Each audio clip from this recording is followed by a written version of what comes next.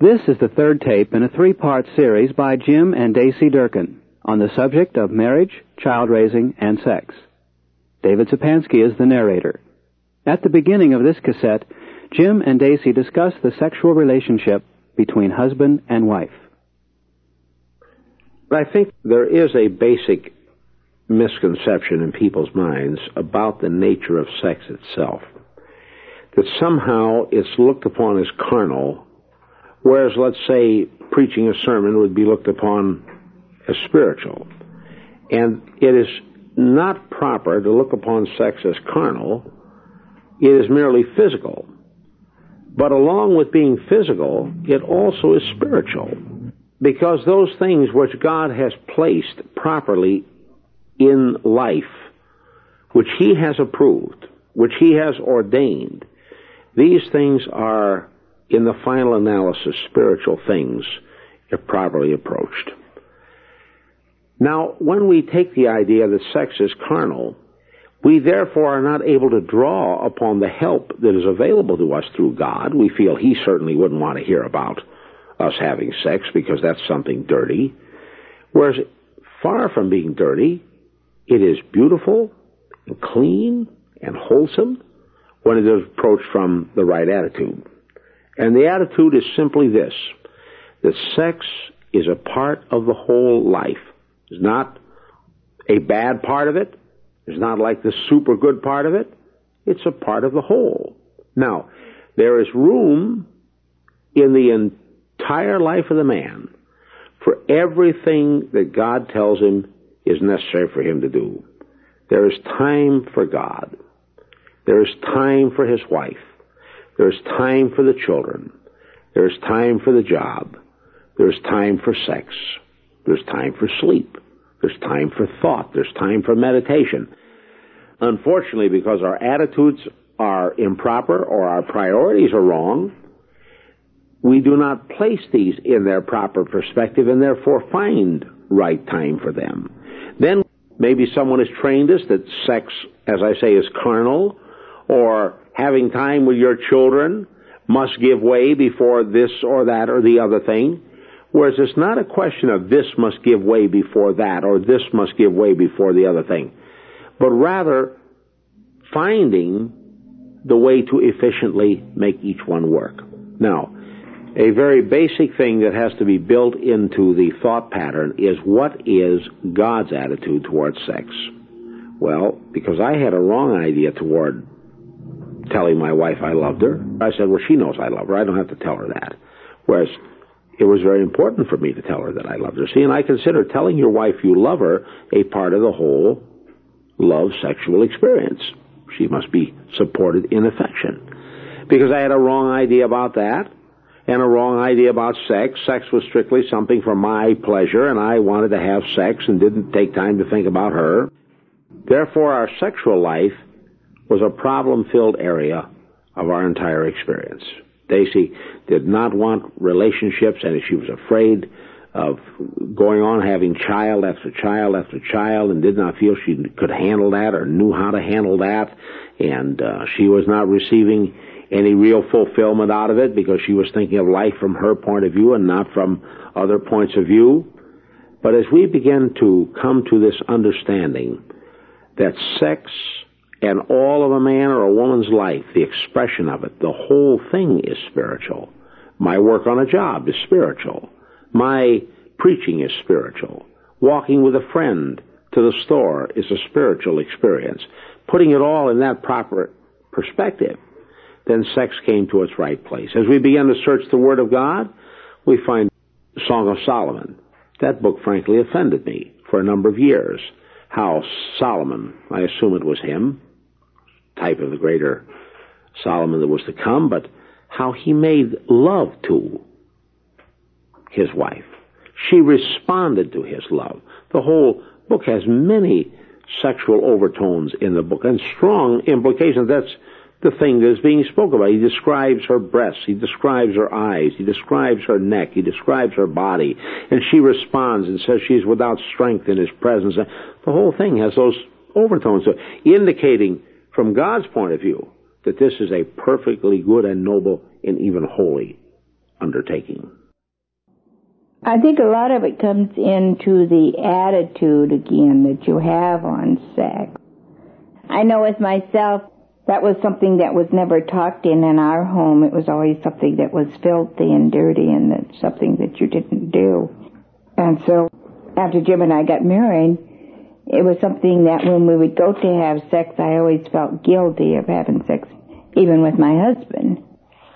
So it had to be something that he had patience in working with me on to show me that it was in the Word of God, and that God had ordained sexual relationships with a husband and wife. It was something that could be a beautiful experience, and also an experience that a person could enjoy.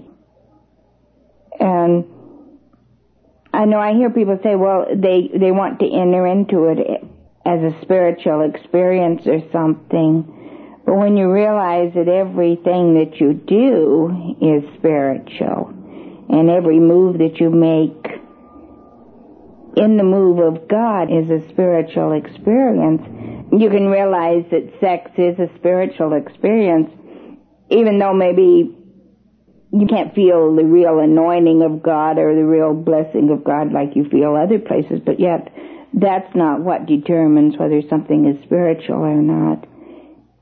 So I think that a person has to realize that it's not a carnal experience having the relation that God has ordained.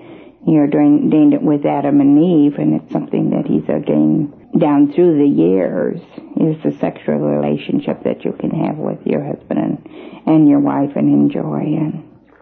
And the guilt feeling needs to be removed, and it can be by simply believing the Word of God, where it says marriage is honorable and all, and the bed undefiled. See, it's a very clear thing. The bed is undefiled, provided it's in marriage. Now, once that's clear in people's minds, then they're freed of that guilt complex that goes with sex, because so much of our sexual experiences before marriage, and God ordains that men should be virgins and women should be virgins. There is no place in the Word of God that men should experience any kind of sex before their wife. Now, unfortunately, this particular generation which we live in, there is much sexual experimentation, but it works scars into the person, which later on has to be worked out. We've dealt with many people who say they tend to compare their present partner with other partners that they have had, and usually the comparison is unfavorable. And that's an unfortunate thing, where God intended, by people being virgins, that their first experience and their lifelong experience, except the wife or husband should pass away, would be that single person. Therefore, they come from no experience of sex. Mother training the daughter, father training the son into a sexual experience which is progressively better, nothing else to compare it with, so it is better and better and better. Whereas the way the world has casual sex relationships, there's unfortunately comparisons to make that have nothing to do with godly married love of a long-range sexual relationship experience, but rather some person starved for sex, they've experienced it illicitly, starved for sex, and along comes some casual liaison, and they experience a happy moment or a fulfilled moment, but they forget that the experience ended in sorrow and tragedy, and the person walked off, and it came to nothing, and once again they're alone and starved and hungry. And see, but if you come to a marriage experience with having experienced sex before, then it is a right thing to begin to clear your heart of making those comparisons by understanding that married love is a long-range, godly, holy relationship that encompasses many more things than simple pleasure-seeking. There's also the whole psychic, psychological, mental, comforting area, the protective area, a whole opportunity to serve and give that goes beyond any possibility of merely being a carnal experience. It is not carnal. It is a highly spiritual area of service. Could you discuss the sexual differences between a man and a woman and how their needs and their feelings differ? Yes. The most basic difference, and here again you can see the God-given reason for it, The most basic difference is that the man in his younger years has a very great desire for sex, far greater than the average woman does. Now, in this sinful world, there is a very real protective reason for this. It is not that the woman has so much greater self-control. It is simply that she does not desire sex so much. So when the man is aggressively moving toward a sexual experience with this unmarried woman, he does not maybe want to get married at this point. It doesn't see her for anything more than a sexual object by which he can have a time of pleasure from his point of view. She simply does not desire sex that much. Now, maybe she has some desire, but she's in a much better place to say no and to make that no stick. And in making the no stick, in many cases, the man takes another look at the woman and sees the quality that is there instead of merely seeing her as a body and a sex object, and therefore he is able to say, well, I would like to have you for my wife, or he begins to treat her with proper respect. But he has a great sexual desire, which probably is at its peak when he's 18 or 20. With some men, it may go as long as 25 or 26 years of age. And then it begins a long downhill process toward his older years, when he would perhaps have very little sexual desire compared to his younger years, although he still may have considerable sexual desire, and many older men do. But the woman, on the other hand, has her least amount of sexual desire at her younger years, and she will then increase in sexual desire till she's 35, 38, and even sometimes well into her 40s after the menopause. And she will have a long period of time in there in which she has a pretty, for her, whatever her peak is, higher than where she was when she was young. Now, this makes it possible, and that's why many middle-aged couples finally achieve sexual compatibility, because the man has been declining in sexual drive for a number of years. The woman has been increasing in sexual drive for a number of years, and they reach a period of time in there which between 32, 35, 38, into their 40s, in which there can be a very, very compatible time. Now, after that, the process reverses, and the woman begins a somewhat of a decline for the next 10, 15 years, but not extremely serious. The man, on the other hand, may be losing interest in sex compared to what he was when he was young. Now, here again, that's why the Bible is so clear to say the body of the husband belongs to the wife, and the body of the wife belongs to the husband. See? At that young age, the man needs the sex far the more. It is up to the wife to say, my body belongs to my husband. So she gives it to him along with her heart and her life and her love. When they're getting older, the man will have less desire, but not necessarily less capacity to perform, only less interest.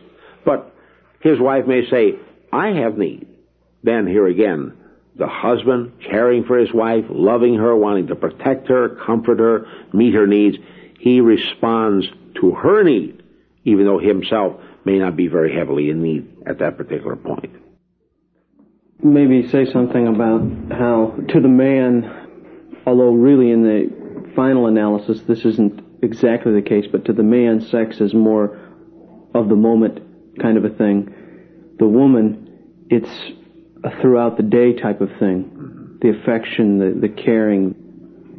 I think maybe part of that could come from a woman being at home all of the time, where a man is out, in the world, and he's seeing other women, not necessarily looking at another woman, but he sees other women, around, like, for instance, if he's going to school, he sees other women that are seeking for sex. And being around them all the time, oftentimes he is stimulated towards sex, that when he gets home, because of being around other women, his desire for sex is there, where a woman being at home, where she doesn't necessarily have a driving desire for sex, and thus the man then shows affection to the woman, her desire is not there. She's not stimulated to even want sex or desire sex. And that would play an important part of a man then showing affection to his wife during the daytime, so that when the time for sex comes, whether it's in the daytime or at night or whenever, that the woman then could get into the place that she could enjoy sex. Again, the woman being at home, alone, time on her hands, if she had the same driving desire that a man is out in company, he's well protected as long as he's out there. He sees things, they may stimulate him, but if he has any self-control at all, which we're speaking from a Christian point of view, of course he does. Whereas he may be stimulated from time to time, it is not dangerous simply because he's taken up with a business and affairs and things that he must do. If the woman being left alone many times to herself for long periods of time had the same burning, driving desires, it would create very great problems, and it would be much more immorality than presently exists. But God has wisely built these differences to protect the family and the home, and they are very strong protections. Would you discuss a little bit about sexual temptation, how the man is tempted and how the woman is tempted, and how these are dealt with? I'll deal from my point of view from the woman's perspective first. It is very important. A woman does not desire just sex. It's the unusual woman. Something is different there in her that makes her desire just casual liaisons of sex. I want a sexual experience. I need another one. Very, very unusual. Even in women that do not know the Lord Jesus Christ, that is not the driving feeling. As a matter of fact, they are turned off by that idea. However, the thing that a woman does desire is someone who cares for her. Now, she will actually fall for a line very easily if someone develops a line that makes the woman think she is cared for, quote, herself. I am loved for me. I am loved for my mind or my personality, not just for my body. See, she desires to hear this, that she's not just an object to be used, but someone to be loved. Now, her temptation then comes when her husband does not make her feel she is loved. And so he pays no attention to her, and then along comes someone who by innuendo and flattery and the gifts and whatever makes her feel that she is truly a queen, that this man, though it's not her husband, he sees her. He looks at her, not just an object for sex, but as a whole personality, and he appreciates and loves her.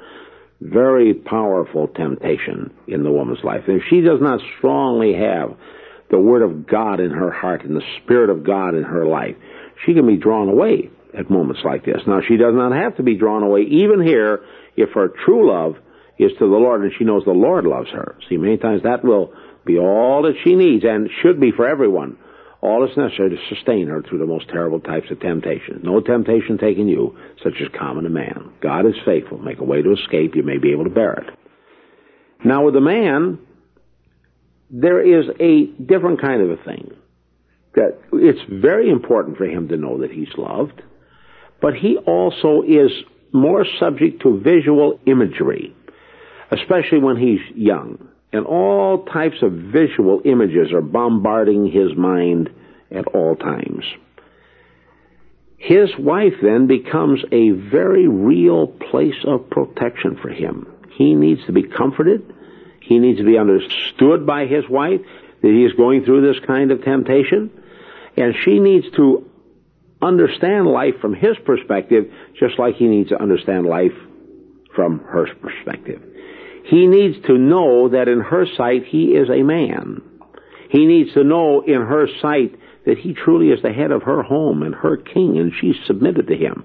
There's something about that just puts a strength in the man, that whereas the visual images are striking and bombarding his mind and stimulating him, yet he is able to quite well hold himself in rein, especially, I say once again, if his true and first love is the Lord Jesus Christ and His Word.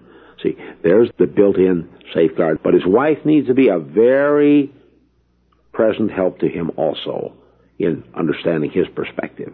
Visual imagery on the part of the man, the more romantic type of thing of the total person on the part of the woman. The husband needs to understand that and surround the wife with love for herself.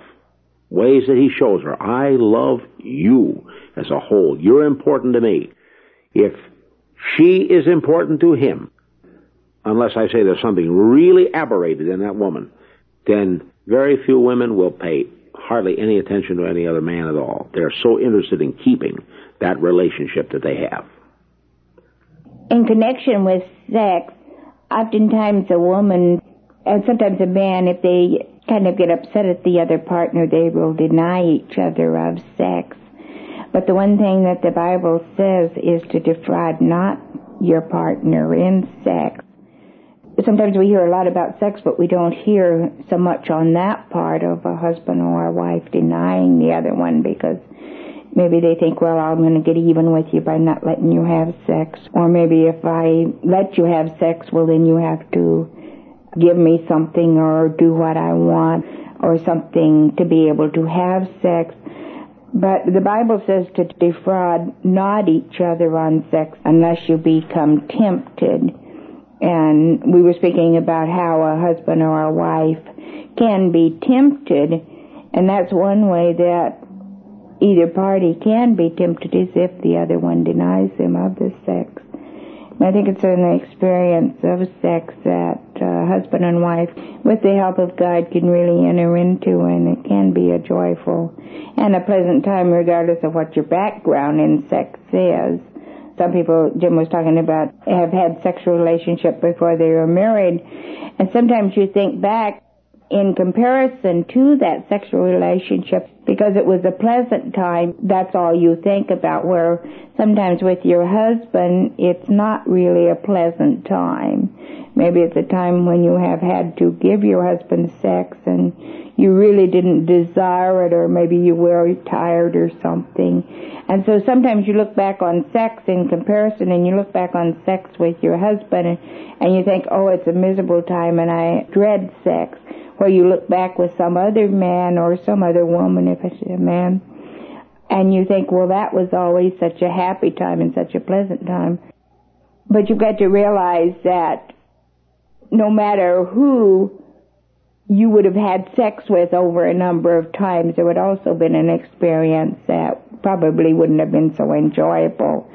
And so I think as you go on what the Word of God says, denying not one another, and as you enter into it with the right attitude, even though you may be not enjoying it, yet you realize that you're fulfilling your other partner's need, and you're giving to your other partner, which really is what a husband and wife is for, is to give and to meet the need of your companion. And I think as you do that, you're going to find that your attitudes towards sex is going to change, and you can enter into it looking forward to it and enjoying sex. That's really what it finally boils down to, doesn't it, Daisy? That it's the desire.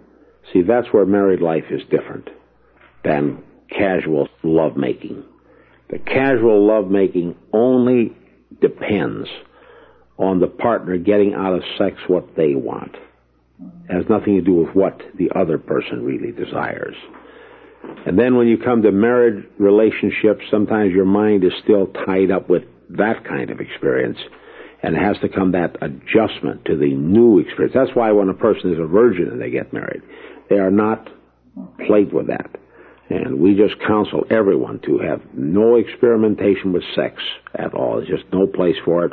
But if you have had, then understand married sex life has to do with giving and serving and loving and caring and protecting, as opposed to what do I get out of this for myself. Jim and Daisy now respond to questions commonly asked about sex. What are your beliefs about birth control? Is it right for a man or woman to have their organs altered so as to never have children? Today there is pressure from the world to have fewer children and smaller families. I'm amazed at the rationale of my fellow Christians giving reasons of expense, mobility, and other things for having operations so they won't have more children. Yet I think the Bible says the opposite, that children are a blessing from the Lord, and blessed is the man who has his quiver full. What do you think of vasectomies and other sterilizing operations for Christians? What about methods of contraception? How can a couple discern what God's Word says about birth control? Is it right to take into your own hands when you want to have children and how many? Of course, those were a number of questions, but I put them all together in that category because I think you can see how they relate. I cannot give a definitive answer to any of those questions. The reason is simple. The Word of God does not give a definitive answer. So then all of us, to some extent or another, are forced back on our perception of life in the sense of general terms or general principles. Whereas I do not believe it to be a good thing for a person to refuse to have children, yet certainly the admonition, either of the Old Testament places where it is found, perhaps there are more, where it speaks about blessed is the man who has his quiver full of them, or in Adam's case, be fruitful, multiply, and replenish the earth. And I think some traditional sources say that he had 67 sons and daughters. Now, none of us today would desire to have 67 sons and daughters because we realize the inability of ourselves to handle that kind of a situation. I say my approach to life, though, has been this. If the Bible says something about the subject, I hearken to the Bible and obey what the Bible says about that subject, put in right context with relationship to the whole Bible.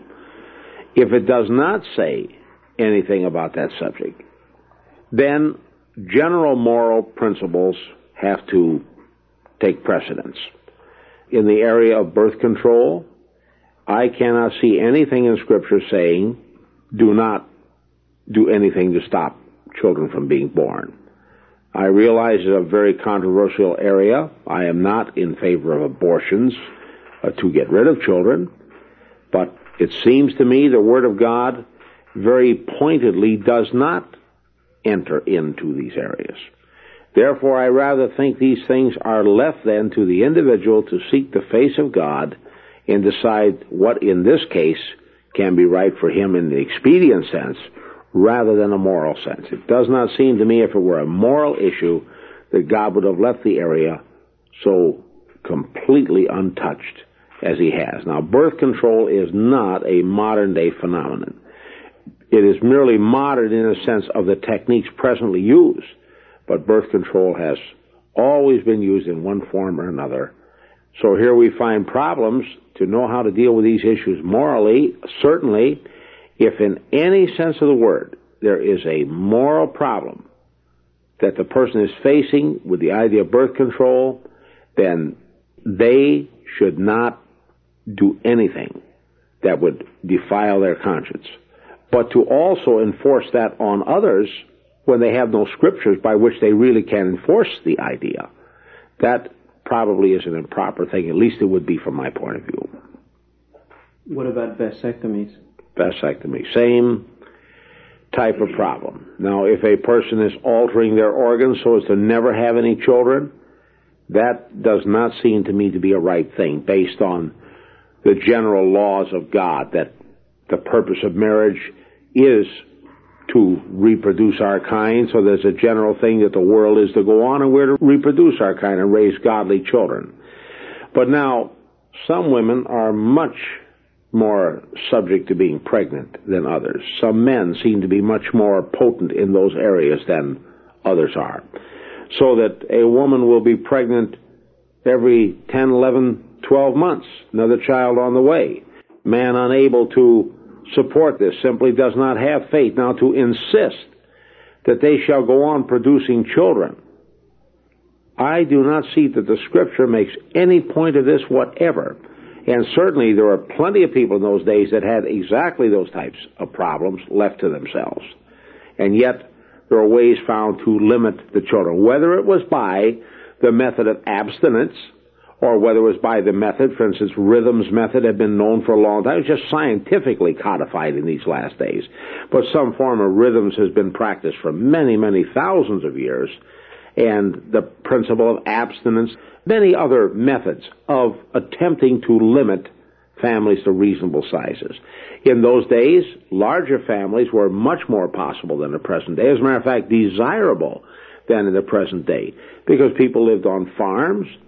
It was a primarily an agricultural economy, and therefore large families could live off the land, plenty of food, didn't have to run around, no place much to go, enjoyable inter-family relationships and neighborhood family relationships, but people were a reasonable distance from each other. And this made a certain amount of sense if you had a large family, because primarily you're talking about merely food. The mother and then the older girls made the clothing. The animals provided the various skins necessary for shoes and various other things. Different kind of thing altogether. But to insist that that is exactly the same today when the Scripture does not make that much of a point of it, then of course that, once again, I think violates the higher principle here, that if the Scripture does not mention it, God is quite able through His Spirit to direct each man as to what is right in that particular case for him. You said it's not good to alter the body. It's not good to alter the body in the sense of saying, I never want to have any children.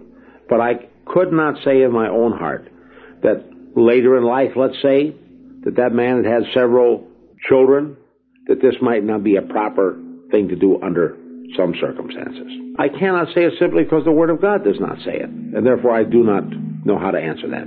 Anything more than I know how to answer a question, is it right to have an operation if you're ill? God provides divine healing. Yet, it happens all the time. There perhaps is a better way, and I think in the case of divine healing there certainly is, but I do not know how to answer that particular question other than the way I've answered it. What the Word of God does not speak on, I do not speak on. What it does speak on, of course, we can speak with tremendous authority. If there are problems in the area of sex, to what extent should the wife try to talk with the husband about them? How do you overcome the uneasiness that surrounds talking about sex? How can a husband and wife come to freely communicate about what they like and do not like in lovemaking? Well, that is not an easy thing to deal with, areas of sex. See, there is in our society such a macho attitude on the part of the man. He is a man. And therefore, the woman is supposed to at all times indicate to the man that his sexual prowess, his very presence, is enough to make her desire him at all times. Now, in fact, that is never true and is a completely erroneous idea. Also in the man's mind, because maybe he's grown up watching films or plays or reading books about various nymphomaniacal women who simply are into one bed and out of a bed and into another bed, and he's just constantly desiring sex, no limit to it, which very few such women exist on the face of the earth, and truly they're maniacal in many cases, not always, but most cases. Certainly if they're jumping in and out of people's beds, they are. But the man has this point of view about his wife, and it's a completely erroneous point of view. She's not that way, he's not that way. Now, here again is the necessity of having a right perspective about sex itself. That it's not the whole of life, it's only a part of life. And here's where a man needs to learn to relate to older men. See, I feel a deep pain in my heart when I think many men are trying to thread their way through life without the benefit of godly counsel from godly men who have been there before them. And women are trying to thread their way through life without the benefit of older women who can teach them how to love their husbands, and are struggling to find answers when it's very difficult to find those answers by themselves. But someone who has been there said, well, this is not a right attitude, Bill. This is not a right attitude, Sally. This is not correct. Oh, here's the great relief. But now, the woman has a right to bring up to the man about sex, but she must be careful how she does it.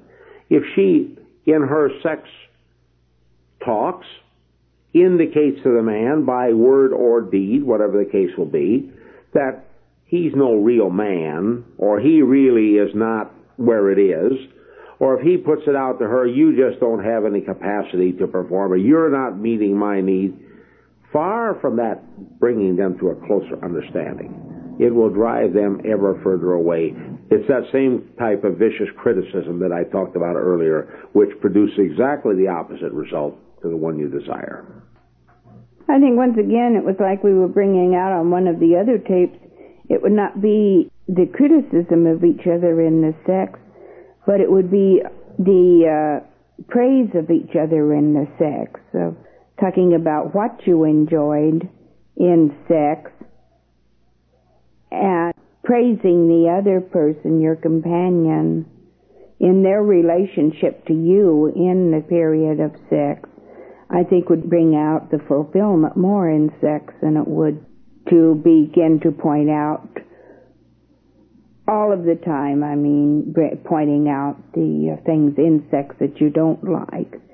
Because as you dwell on those things, then you're going to begin to not even want sex or despise sex.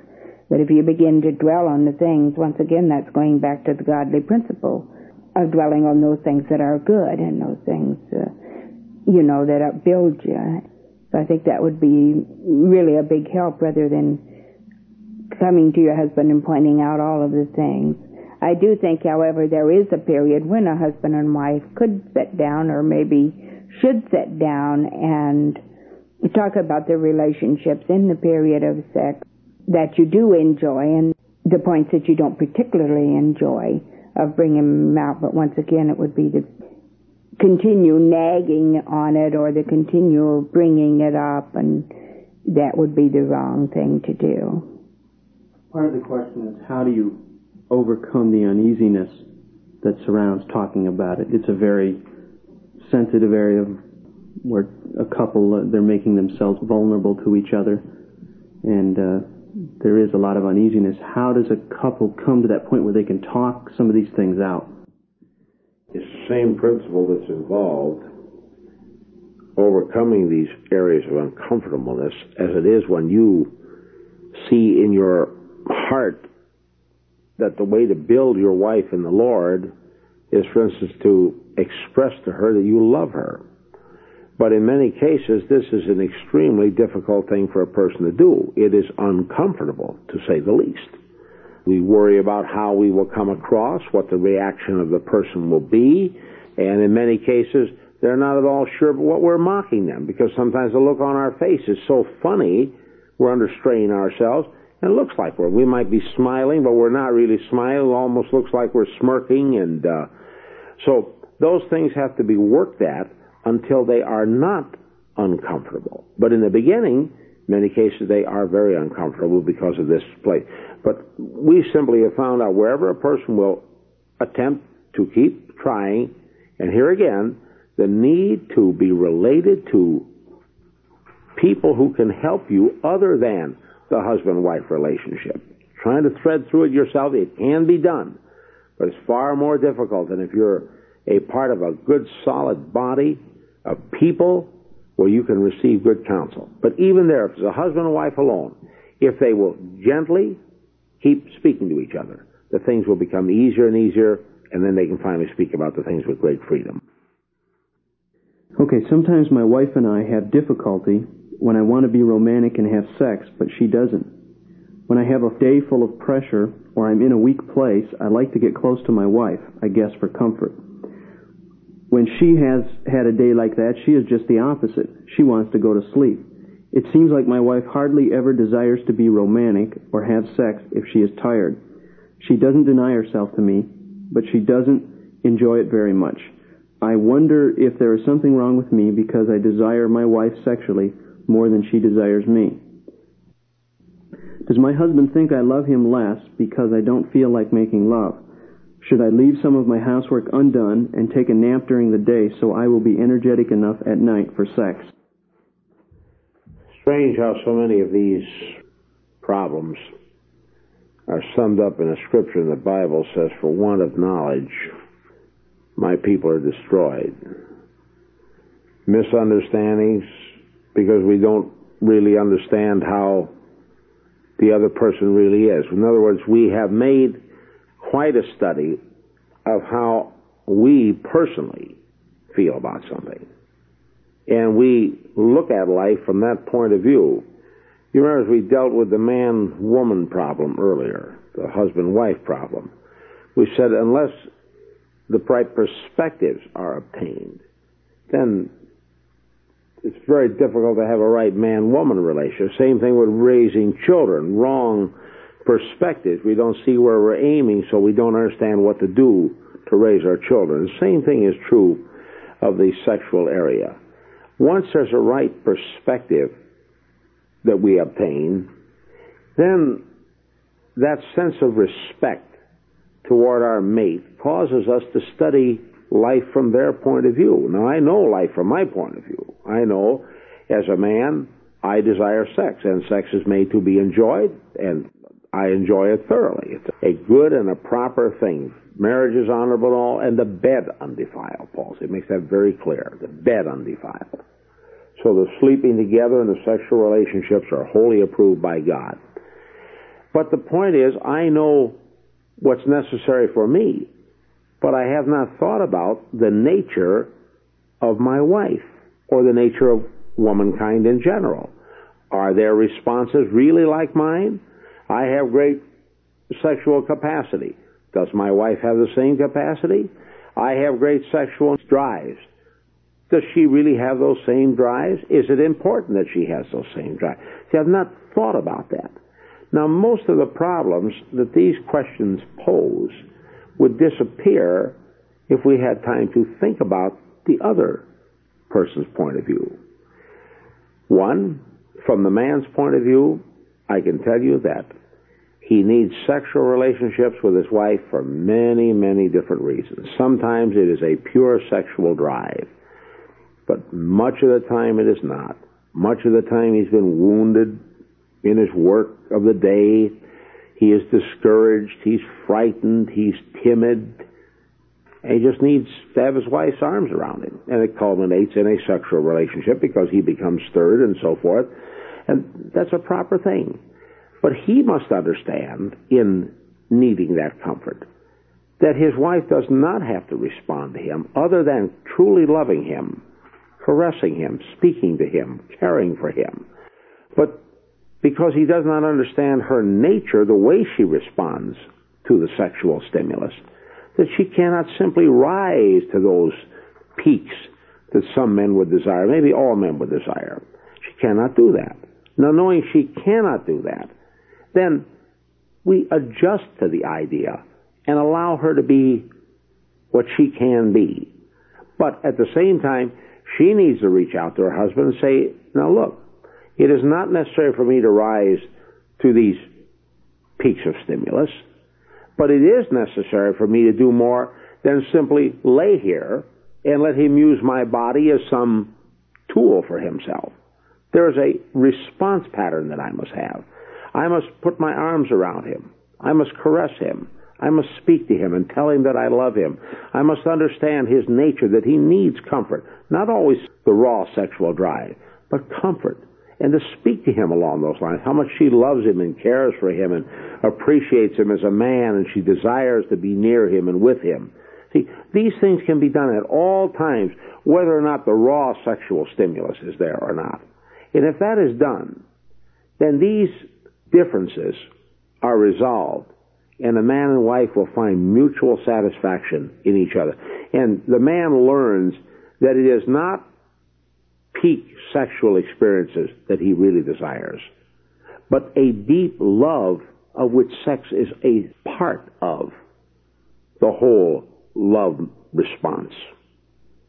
I think the Lord has made women in such a wonderful way that the majority of them can either have sex or let it pass. Most women, now there is some women that has more of a desire than men.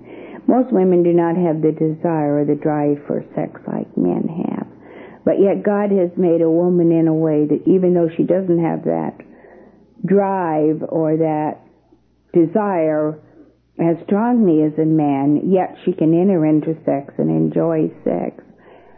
I think the question said, should a woman take a nap in the afternoon so she will be rested? I think it would be a good thing. If a woman every night is so tired that she can't enter into sex, a lot of times it's a way of escape, an excuse that a woman is using. Because if it was something that the woman really wanted to do, she would find that she had enough strength.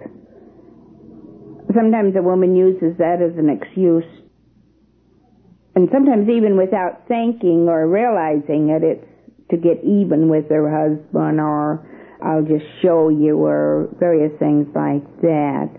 So like Jim was saying, even though a woman may not reach the peak like a man does or like your husband would like you to, yet I think when you realize the protection that it gives your husband to have sex with him and to let him enjoy your body, it could be a fulfilling experience.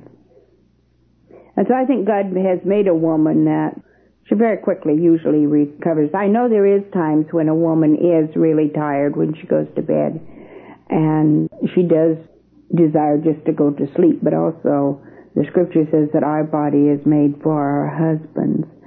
And so I think if we enter into it with the right attitude, so many of these questions go back to your attitude, but I think if we enter into it with the right attitude, that it's not for our enjoyment or it's not what we want, but once again it's to please our husband, and that our husband can get fulfilled, I think that we can draw strength, that we will be able to enter into sex and fulfill the desires of our husband.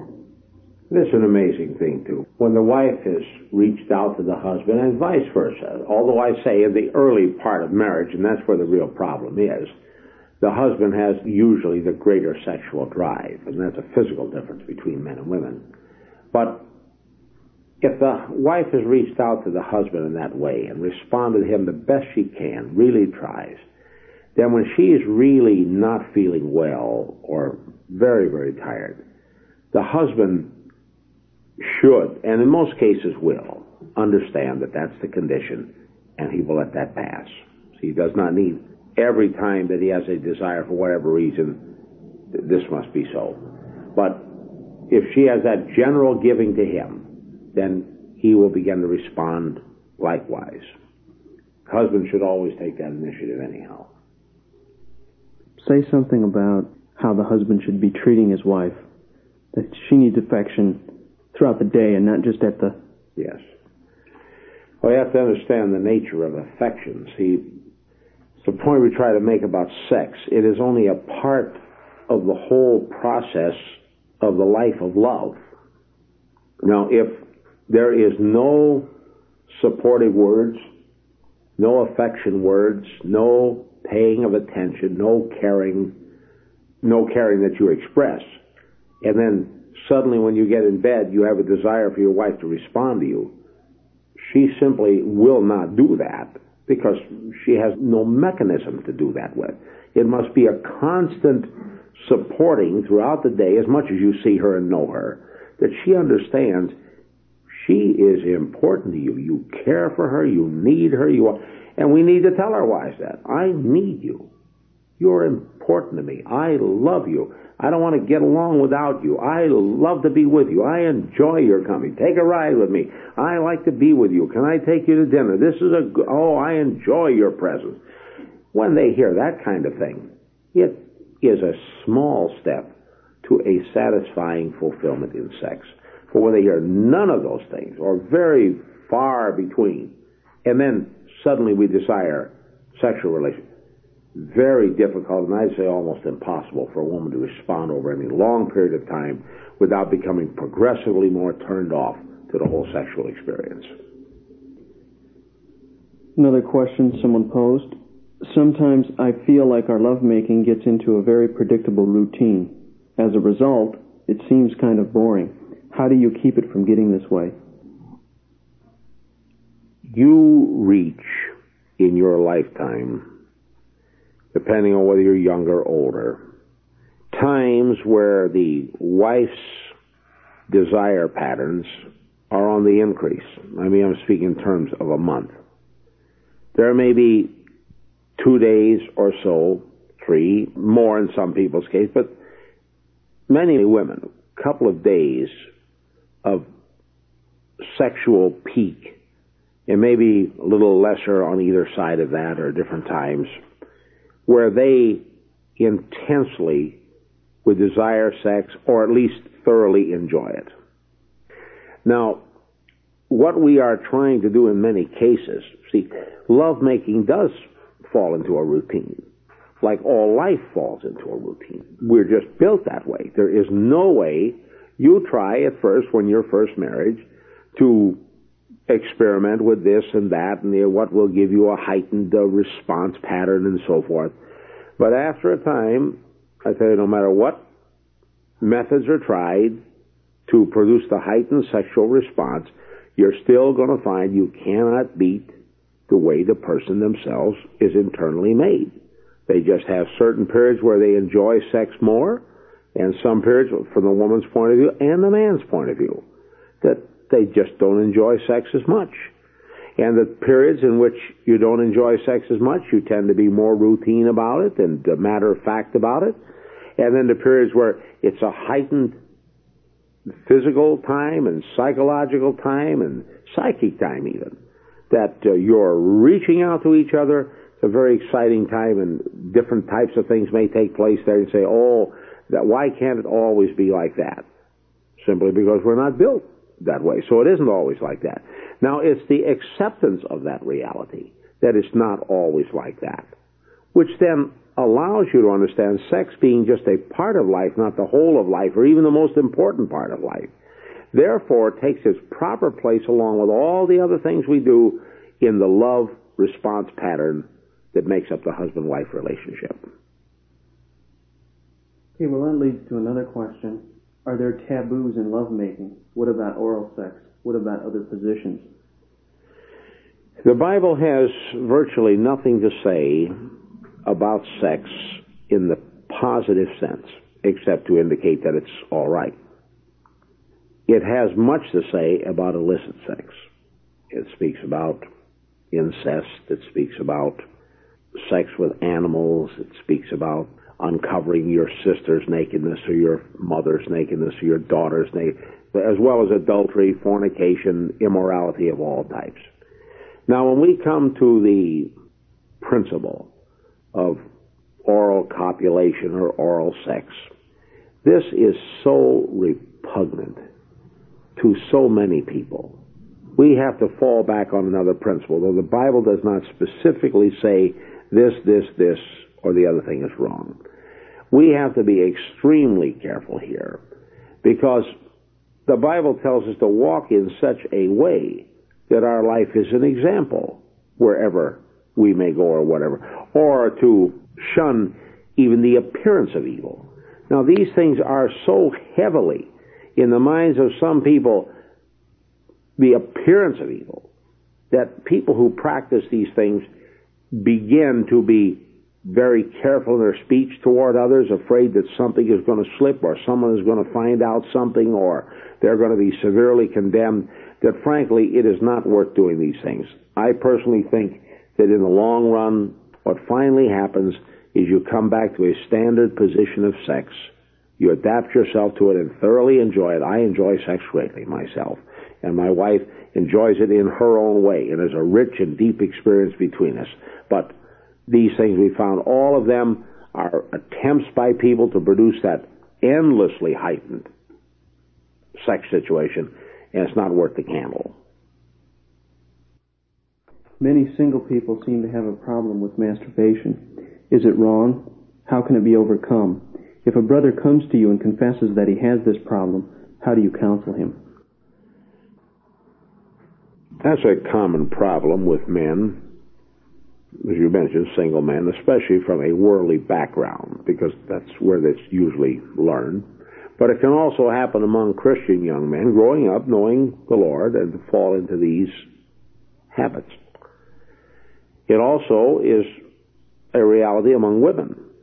Perhaps not as much, but still quite common, quite prevalent.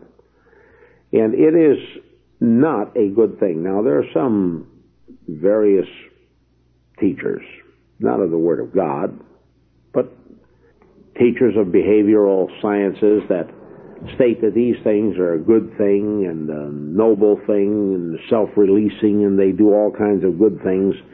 But I can tell you, most people, it is not a good experience for them. Now, it is a far better thing that a man believe what the Word of God says, and if he has the strong encouragement of an older man, or the younger woman has a strong encouragement of an older woman in a godly sense where there's prayer, every man can learn how to possess his vessel in honors, referring to sexual matters there.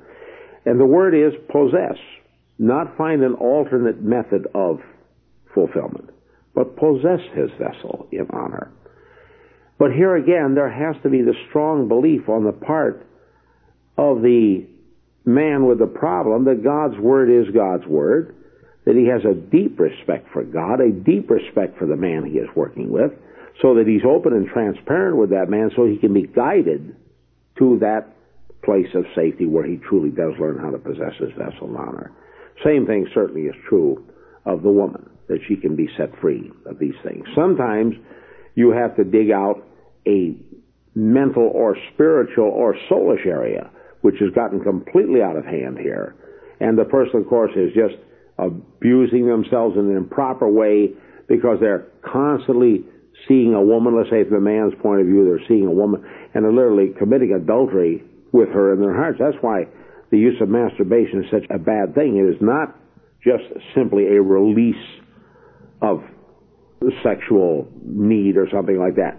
It is usually fastened to some dream or some person that they are at the present literally committing adultery with in their hearts, and they need to be set free from that. And so they need to be counseled with strong older men who can guide them safely through that area out the other side, and they have to give allegiance to that older man to have a real discipleship relationship with that person. It's been pointed out to me on occasion, of course, where does the quality of self-control come in here? Well, of course, self-control is very important. But when we're speaking of the man who has fallen into the habit of masturbation, we're talking about one who does not have self-control. He has, in this area, lost self-control.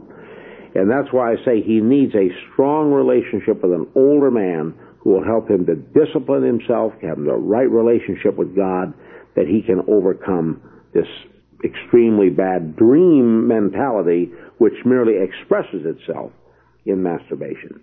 But certainly, however, the parent is the one who could do much if the child has been properly trained in his early life to develop properly disciplined habits in his life. That child will have very little difficulty getting through the teenage in this particular area because he does have self-control developed. There are many books in print today about sex that seem to set a standard for the more fulfilled sex life. But really, sexual fulfillment is a product of your love for each other rather than a matter of techniques. Well, of course, some books on techniques are not entirely improper. Matter of fact, some are very good because there are techniques in lovemaking or things that need to be understood.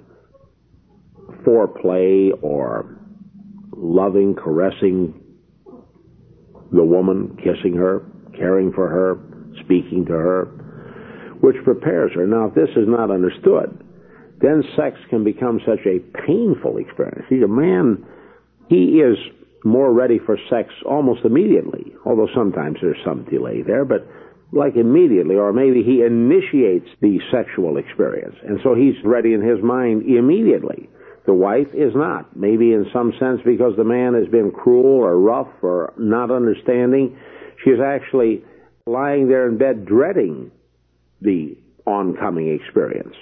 And so without the proper preparation, then the sexual experience becomes progressively more painful and therefore at some point may become repugnant to the woman. She becomes frigid or whatever the situation may be. So some books on techniques are proper, but many of them try to imply that techniques will produce this ever-increasing sexual fulfillment. And in fact, they will not, because it is not built into the humankind to become totally preoccupied with endless sexual endeavors. There is much more to life than this one area. Now, once again, lest anyone should think that I have some kind of a negative attitude, I do not. I thoroughly enjoy sex, and I have a strong sexual drive, and there's nothing improper about this. It is right in God, the way God has made men or women or whatever situation they come to. That's a proper thing. But on the other hand, I tell you, though I have a strong sexual drive and a fulfilling sex life, it is a small part of my life and not the major preoccupation of my thought patterns. So many of the books that are written, I think, give an improper idea about what sex is able to produce in the life and what various techniques can produce out of a sexual experience. And therefore, it produces even greater frustration when people try these various things. There's a little bit of an increase for a moment, and then the natural wear-off takes place, and the person sinks to an even lower place sometimes. And that, of course, then the person is discouraged and despairing, and then they read another book and try, and pretty soon they're weary with all counsel. Whereas the good, godly counsel of an experienced woman teaching the younger woman how to love her husband, or the godly counsel of older men teaching the man how to love his wife, would have produced a balanced understanding of sex and therefore a real fulfillment which will last over a lifetime.